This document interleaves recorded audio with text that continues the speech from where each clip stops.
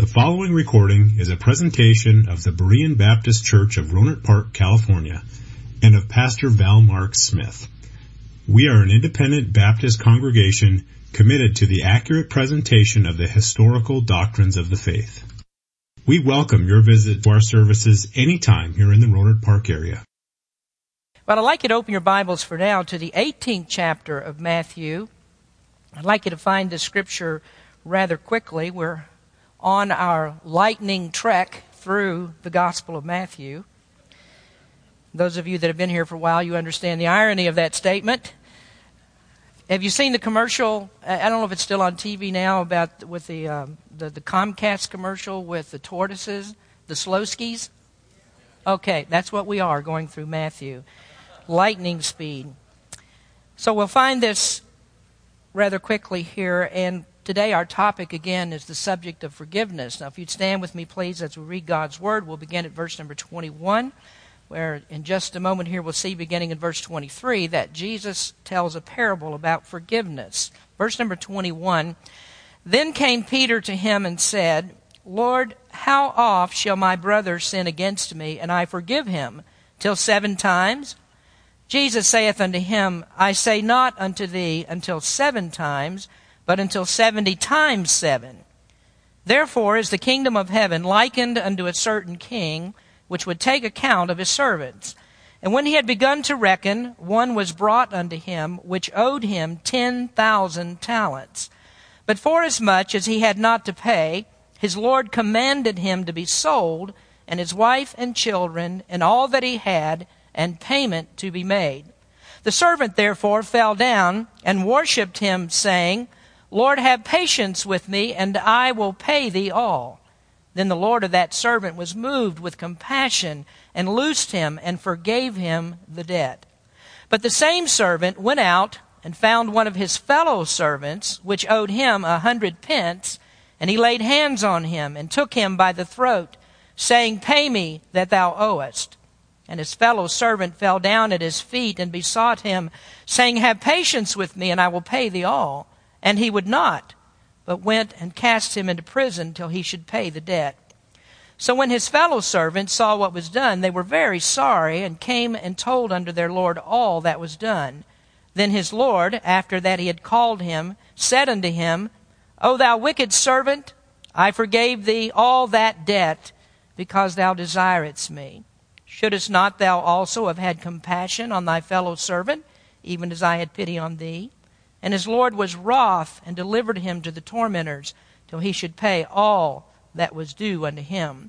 So likewise shall my heavenly Father do also unto you, if ye from your hearts forgive not every one his brother their trespasses."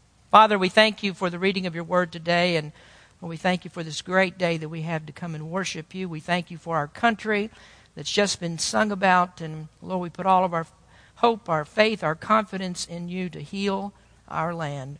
Lord, speak to our hearts today as we look into this text of Scripture. In Jesus' name we pray. Amen. You may be seated. Well, today we return to a subject that's a vitally important part of Scripture. There are a few concepts in the Word of God that we can speak with just one word, and that one word defines some very important things for us. One of those things is grace. We are fallen, helpless creatures, and therefore we need the grace of God to recover us from the depths of our depravity. Another word is the word love. And perhaps I should have put that word first, because despite the great misunderstanding about love, all of us know that what the world needs now is love, sweet love.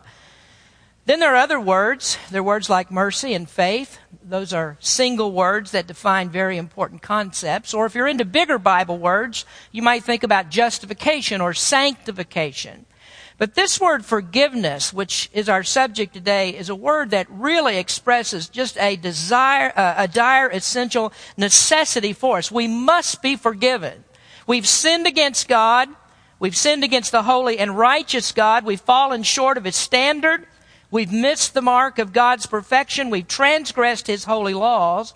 And because of that, the Word of God says that the wrath of God is on us, and we are bound to the punishment of an eternal hell.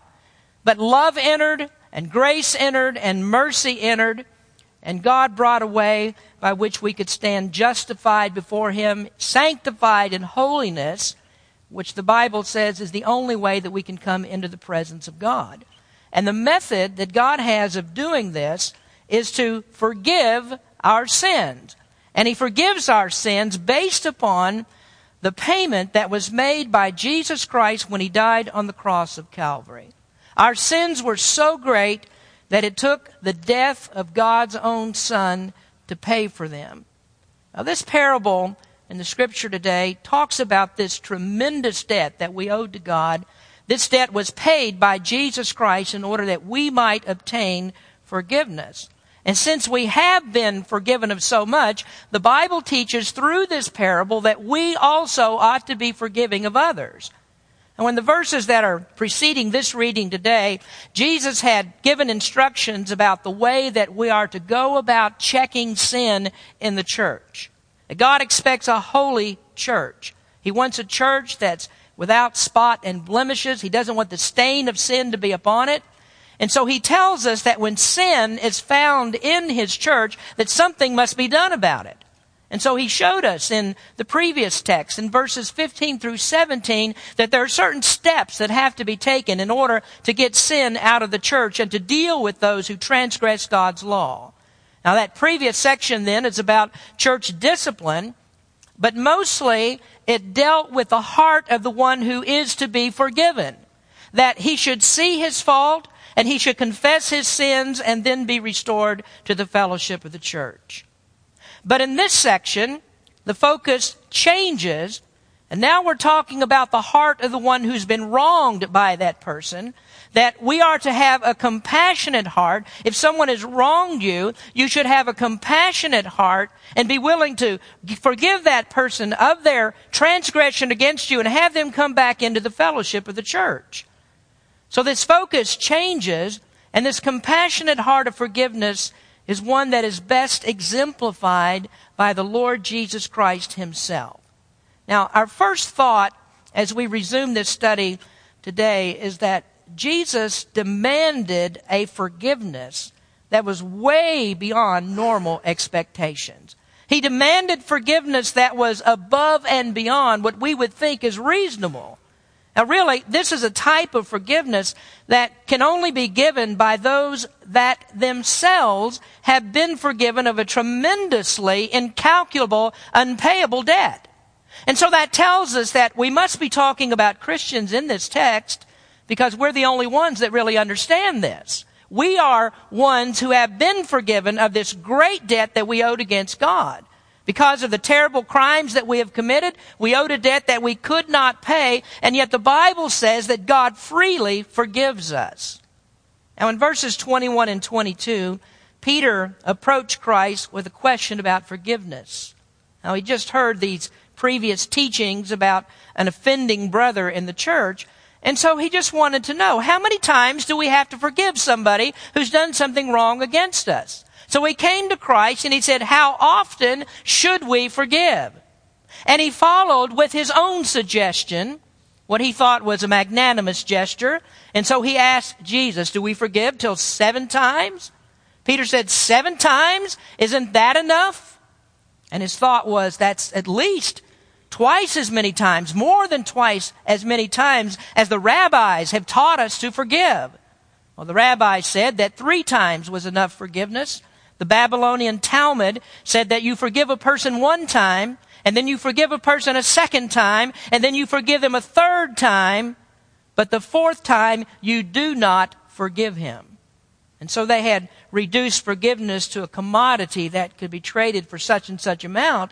And Peter had bought into that idea, that forgiveness is something like a commercial transaction, that we just generously offer 7 times forgiveness, and that'll be enough because it's more than the customary 3. But the response that Jesus gave to Peter was quite shocking. And here's what we learned last week. First, last week, point number 1 was that it's not a question of how many times I should forgive, but why should I forgive at all? Not a question of how many times I should forgive, but why should I forgive at all? Jesus said, not until 7 times, but until 70 times 7.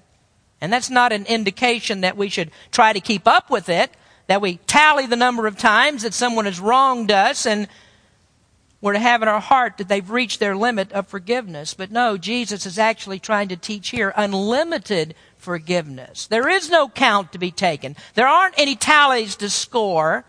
Forgiveness is not a commodity to be traded. So there is no number that's put on forgiveness. It's not a question of how many times should I forgive, but rather, why should I forgive at all? And to answer that question, Jesus illustrated with the parable. And he demonstrated, number 2, that you must give an account to God. So he began by telling a story about a king that called in his provincial governors from all part of his kingdom, and they were to give a report of the tribute, the taxes that they had collected. Now, the king in the parable represents God, and the parable is showing us here that we all must give an account of our lives to God.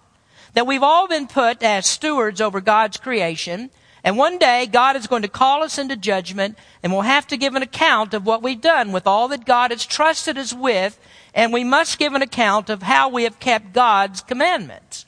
Now, in this parable, the provincial governors came and they gave their reports, and it was learned that one of them had embezzled a huge amount of funds from the king's treasury. Now, the amount was staggering. Each of the governors was expected to bring in their collection and present it to the king, but this person had nothing to bring, and he had accumulated a debt of 10,000 talents. Now, he was responsible to bring all of that money and hand it over to the king, but he had nothing, and the 10,000 talents that he owed, as I showed you last week, is a debt that's insurmountable. It's actually a debt that's greater than all that Rome would have collected from all of the Middle Eastern provinces in a year. 10,000 talents this man owed. That would be the wages of an average worker for 160,000 years. It would take more than 2,000 lifetimes to earn this amount of money. And so the debt was just incredible. And Jesus purposely used this hyperbole to show us that it's a debt that was never in this man's ability to pay. And that illustrates the debt that we owe to God, and that one day we're going to be called into account for, will be summoned to give an account of the tremendous debt that's owed to God.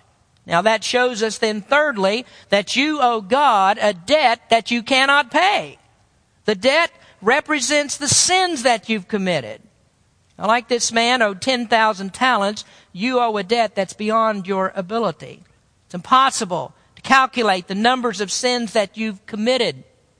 And it's impossible to put a price on those sins, because even one sin, as we all know, one sin was enough to condemn the entire human race forever. And the scripture says that when you break just one of God's commandments, that you're guilty of breaking all of them. This is what it says in the book of James. For whosoever shall keep the whole law and yet offend in one point, he is guilty of all. And you haven't just broken one of God's law and broken it only once. You've broken all of God's law and broken it so many times that it can't be counted. Now, if you've attended any of our outreach sessions, the premise of the soul-winning approach that we're learning in these sessions is to do the very thing that Jesus does in this parable. And that's to present a person with undeniable proof that he has broken all of God's commandments. And it's to show a person that he is condemned by God, and then to have that person with his own mouth admit his guilt. And it's to show him that there is no way that he can satisfy God with anything that he could do. And so one of the approaches is to talk about the sin of lying. And I encourage you to read the bulletin article this morning. I have a little bit to say about lying. But another one of these is about the sin of adultery. Now, many of you in the congregation today, you'd say, well, I've never committed adultery. I would never do that. But then we know that Jesus said in the Sermon on the Mount, that if a person looks after a woman, a man looks after a woman to lust after her, that he's already committed adultery in his heart. There's no one that's ever been able to resist the sin of lust in the heart. And so what that does is just compound the sin and show that we owe God a debt that we cannot possibly pay. Now, the extreme debt is demonstrated by the price that God had to pay to redeem you from the condemnation of sin. And that price is the blood of Jesus Christ. That's the only way the debt can be paid. And this payment that Christ made is the only payment that God will accept. And Christ made that payment when he died for our sins on the cross. So the point that Jesus establishes here is the terrible debt that's been placed upon all of us because of sin. This man owed 10,000 talents, an insurmountable debt, and he could not pay it. And so the judgment of the king fell on him. Now notice verse number 25. But forasmuch as he had not to pay, his Lord commanded him to be sold, and his wife and children and all that he had, and payment to be made. So because the man couldn't pay the debt, the king ordered that he should be sold, that his wife would be sold, that his children would be sold into slavery. Now this is kind of an interesting point here, because this is a custom that was not done in Israel. This was something that was done in the nations that surrounded Israel. Now, although Israel did permit a system of indentured servitude, it was not their practice to sell people into slavery to pay off debts.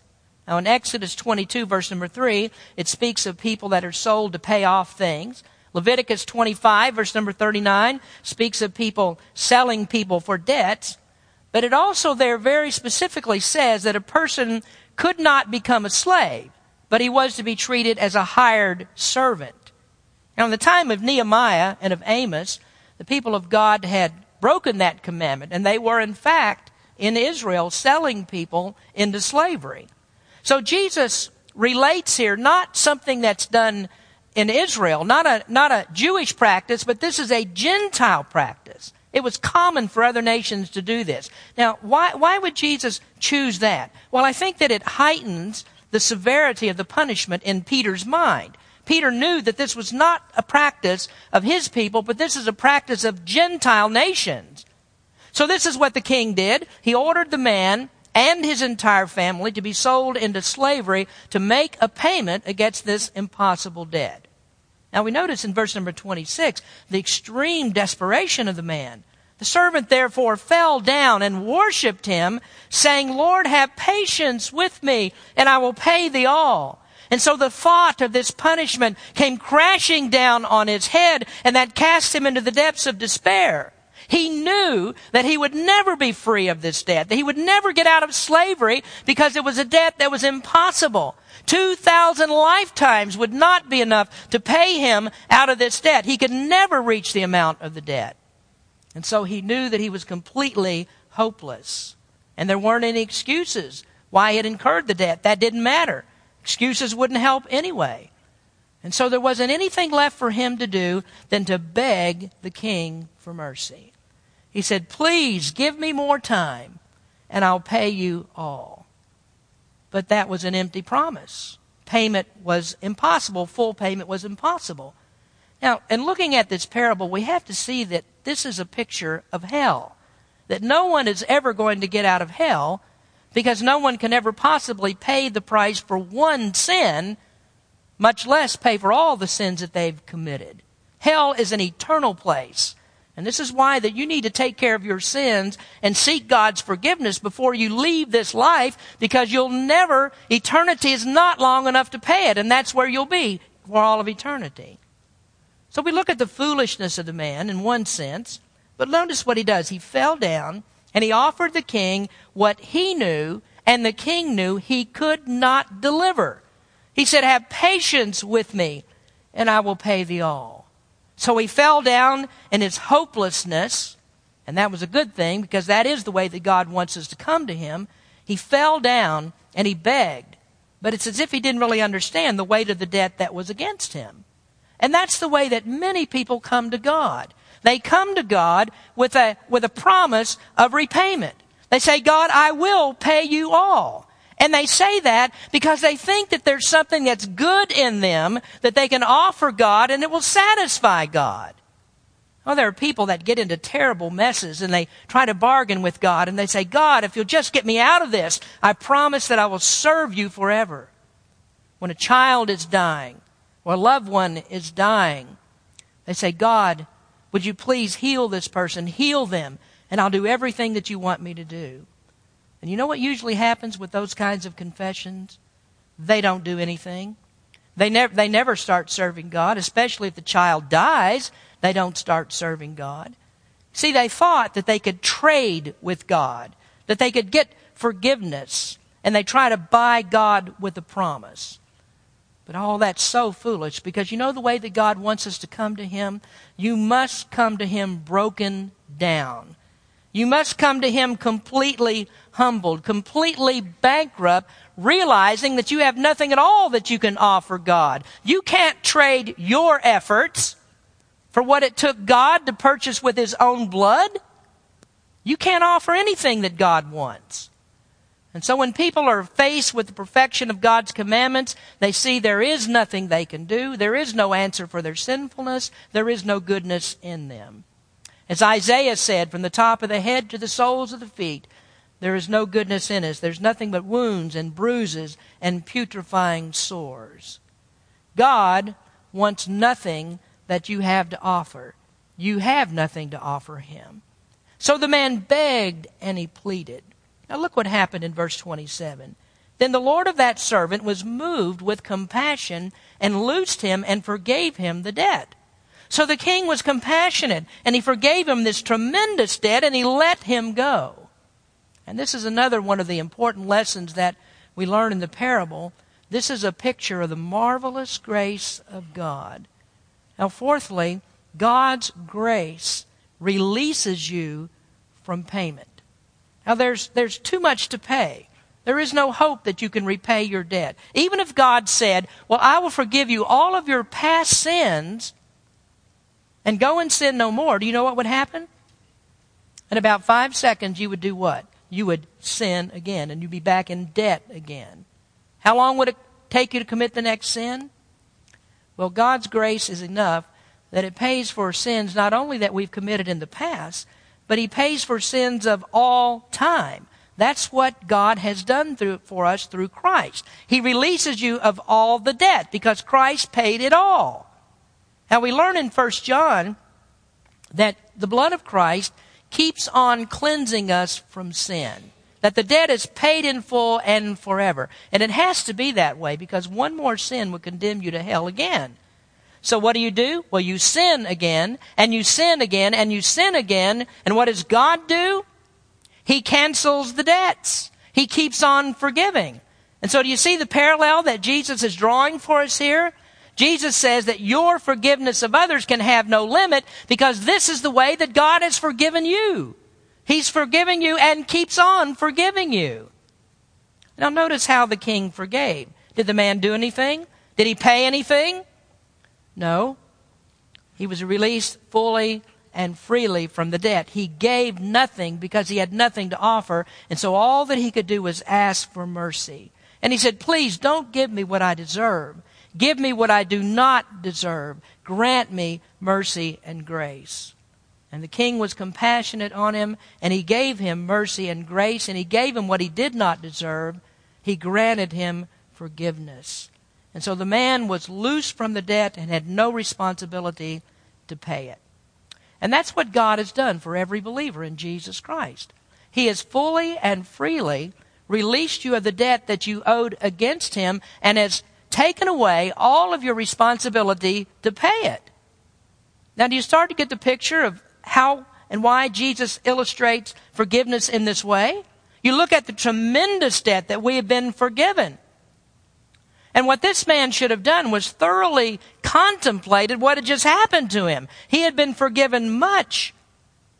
But we look and we see what he did, that he scarcely left the king's presence. When in verse number 28 we read, but the same servant went out and found one of his fellow servants which owed him 100 pence, And he laid hands on him and took him by the throat, saying, "Pay me that thou owest." And so the man walked out from the king, and he was scot-free. There were no obligations. He was fully forgiven. He was not sold. His wife was not sold. His children were not sold. They should have been, but the king forgave him all of his debt. But then as soon as this man was forgiven, he went out and he found another man that owed him a debt. He found a fellow servant. And the language indicates here that he purposely went looking for him. This wasn't somebody he stumbled upon, but he went looking for this man who owed him a debt, and he grabbed this fellow servant by the throat, and he treated him roughly, and he said, "Pay me all that you owe me." Now we notice the amount of debt that this man owed. It was a debt, and it translates here to about $17 to $20. He grabbed this man by the throat, and he threatened him over $17. And he demanded that he should pay it all. But the man couldn't. Now, he was at a position where he didn't have the money on him. He couldn't pay the debt at that exact time. But you know something about his debt? He could have paid it. It wasn't that big of a debt. It's not an outrageous debt. It was a very small debt. He could have paid it. And so he began to beg. And his fellow servant fell down at his feet and besought him, saying, "Have patience with me, and I will pay thee all." Now notice the manner of his begging.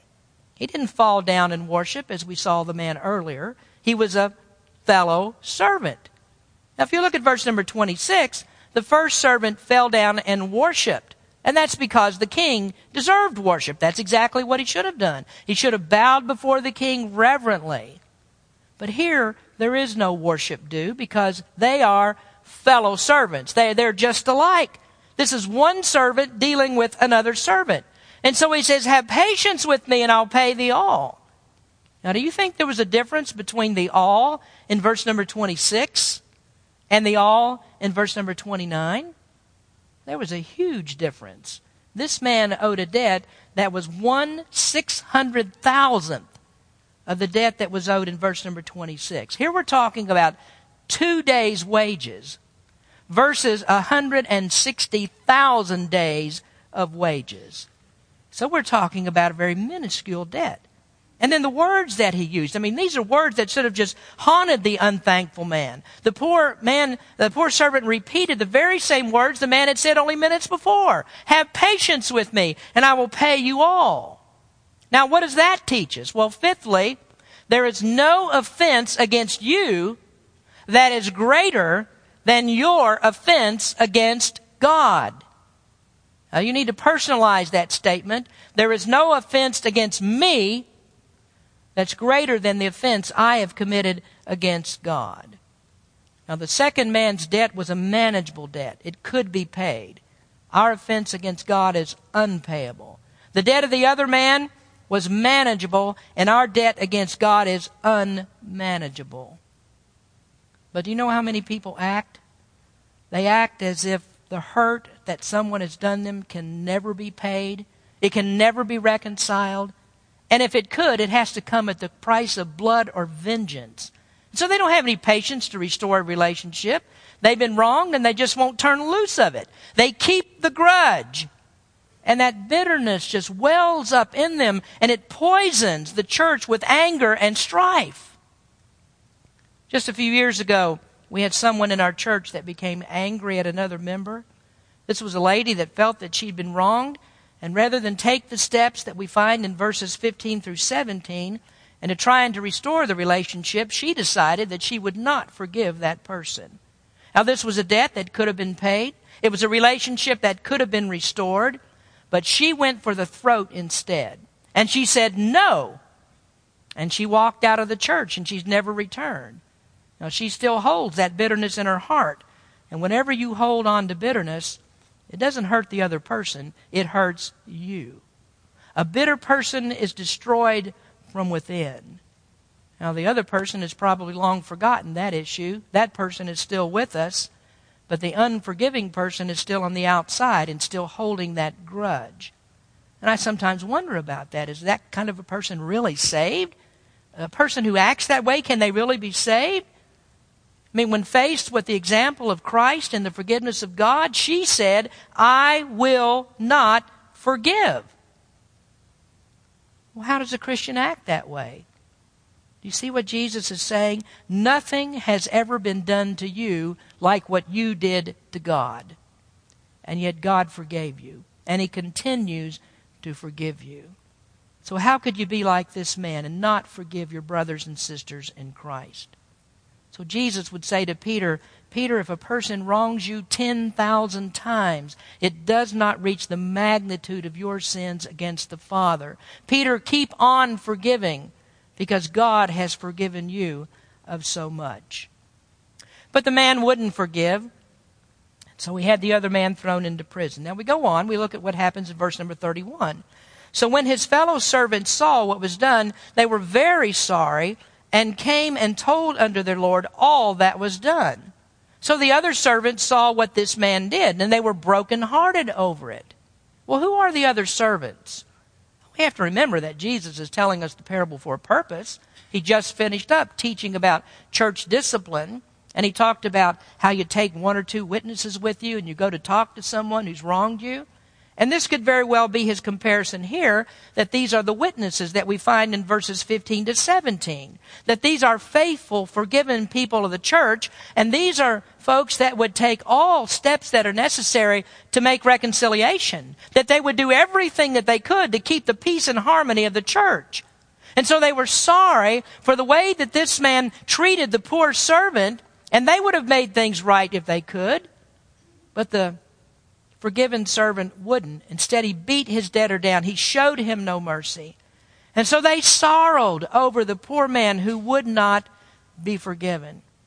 And I wonder how many times are people lost to us because of the hard-heartedness of unforgiving church members. They sorrowed over the poor servant, and they also sorrowed over the man that had been forgiven so much, and yet he would not show the same kindness to another. And do you know someone else they sorrowed over? They sorrowed over the king. They were sorry that the king's compassion had been so grievously abused. They were sorry that the character of his righteous rule was smirched by one of his servants. And we think about that. How often do we badly reflect upon the righteous rule of Christ? How often do we drag the name of the Savior in the mud by unholy, ungrateful, bitter attitudes? I mean, how often do we give others occasion to blaspheme our King? Now, I know church members. I've been in the business a long, long time, you might say. And I've seen so many, and there's probably some right here today, that you can barely stand the sight of another church member. You have malice in your heart towards that church member. And how many times have I had to counsel with church members that have been hurt by hard-hearted Christians? And how many times have I had to sit and explain away the cruelty of one church member to another?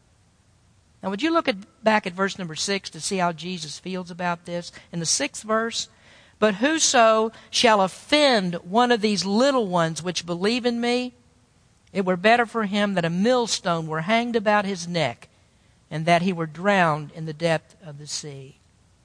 Now, do you see how the one that offended has now actually become the victim? The little child that needs to learn from those that are more mature in the church, needs to learn how to act and what to do, and often makes mistakes. Instead of being corrected and forgiven, that person is beaten down by cruel Christians. Christians that have been forgiven much, and yet they're unwilling to forgive another person. You see, you can't be on the end of a disciplinary action trying to root out sin in the church and find that sin on someone and then have them repent and not be willing to forgive them of what they've done. You actually become worse than that person. You have been forgiven much, and so you need to be ready to forgive those that have done far less than anything that you have been forgiven of. Now the other servants were sorry about it, and they went to the king to talk to him about it. And what is it that we do? Well, as servants of the Lord Jesus Christ, when we see this happen in the church, we go to the Lord in prayer.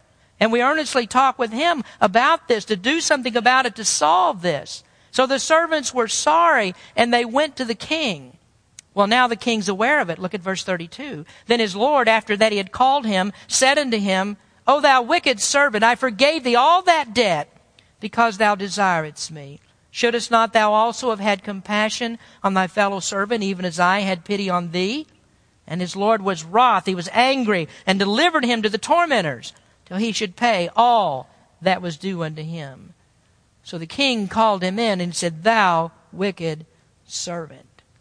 Sixthly, God is angry at sin and punishes disobedience. Now the king called him in. He said, Thou wicked servant. The king was angry at this treatment. He'd been so gracious to forgive. And this was a sin. This was sinful. And God is angry at sin. Now, admittedly, this is one of the problems that we face when we look at parables and try to interpret them, that here we come up with a problem of interpretation. Was this man saved or was he not? Now, there are some people that say, no, he wasn't saved, and thus we have the anger and the punishment. But we have to keep everything in the context, don't we? The man must represent a Christian because he'd been truly forgiven of his debt. And the analogy of a forgiven debt doesn't hold up if he hadn't truly been forgiven. So how do we deal with this next statement? How do we explain this, that the king turned him over to the tormentors? What does that mean? Well, it's actually the only time that this word tormentors is used in the Scriptures or in the New Testament. And these were officials that were appointed by the courts to inflict pain upon those that were guilty of atrocious crimes. And this is how the Lord considers this. This is a very terrible crime. So what does he do?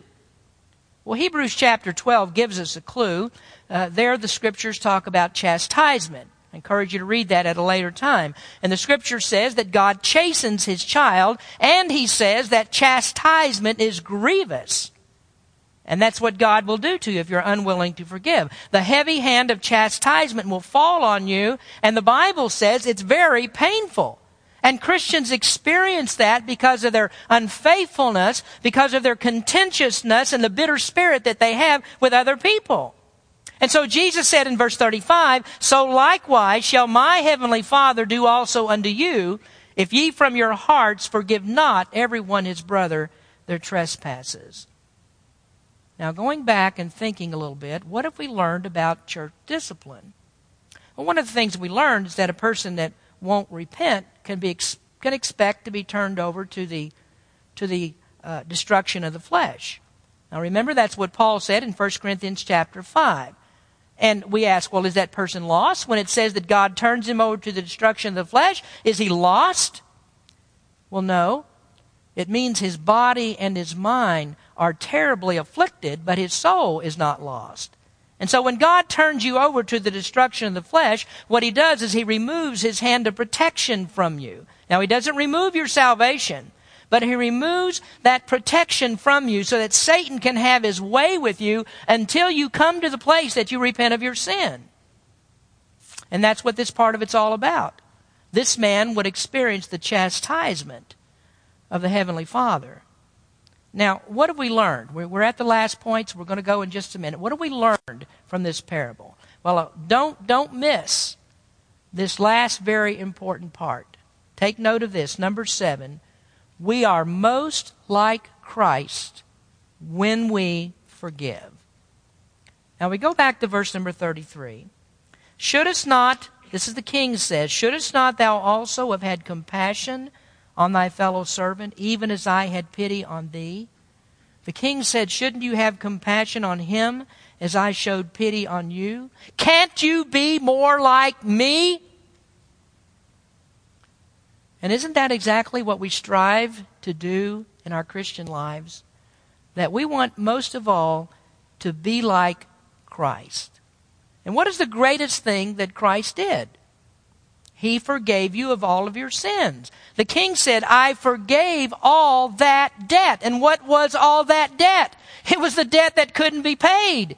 It's the insurmountable debt. A debt that condemned you to the fires of hell forever, and you could not pay it. And eternity in hell was not long enough to pay it.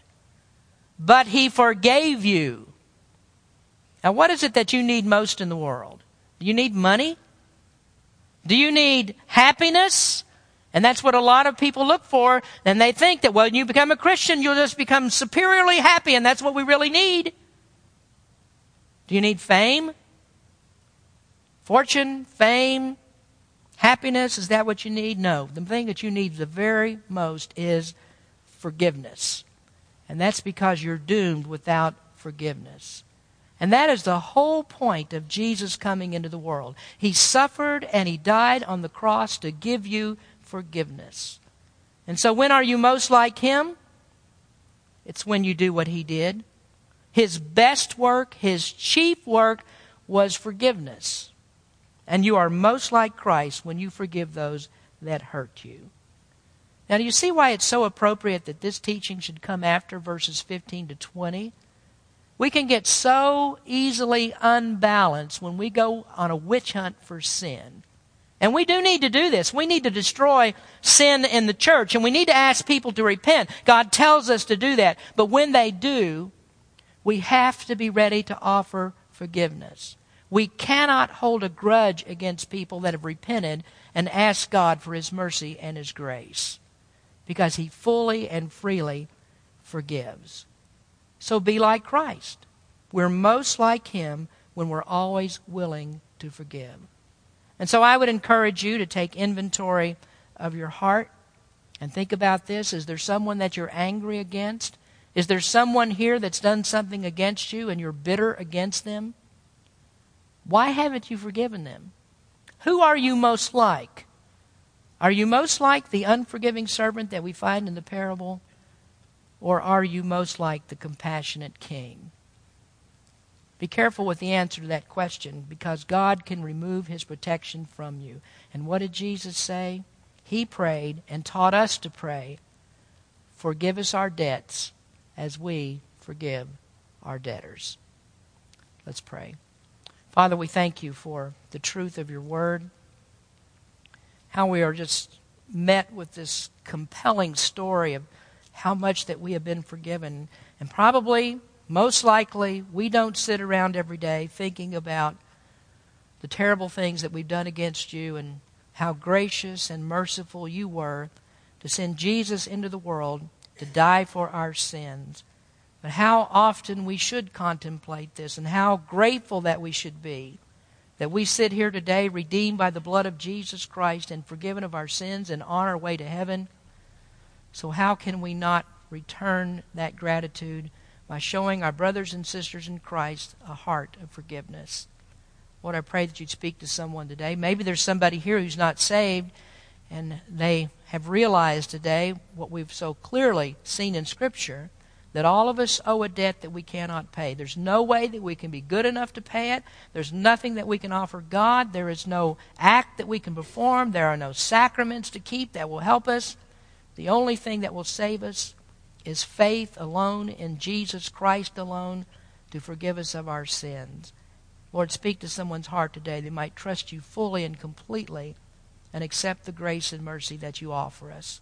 And then for Christians that are here, draw us close to You, and Lord, help us to see again how much that we've been forgiven of and how we really ought to treat other people in our church. Thank You, Lord, for what we learned from Your word. In Jesus' name we pray. Amen. Thank you for listening to this presentation of the Berean Baptist Church of Rohnert Park, California. If you would like further information about our church, please feel free to call us at area code 707-584-7275 or write to us at Berean Baptist Church, 6298 Country Club Drive, Rohnert Park, California, 94928. Additionally, you may visit us on the World Wide Web at www.bbaptist.org.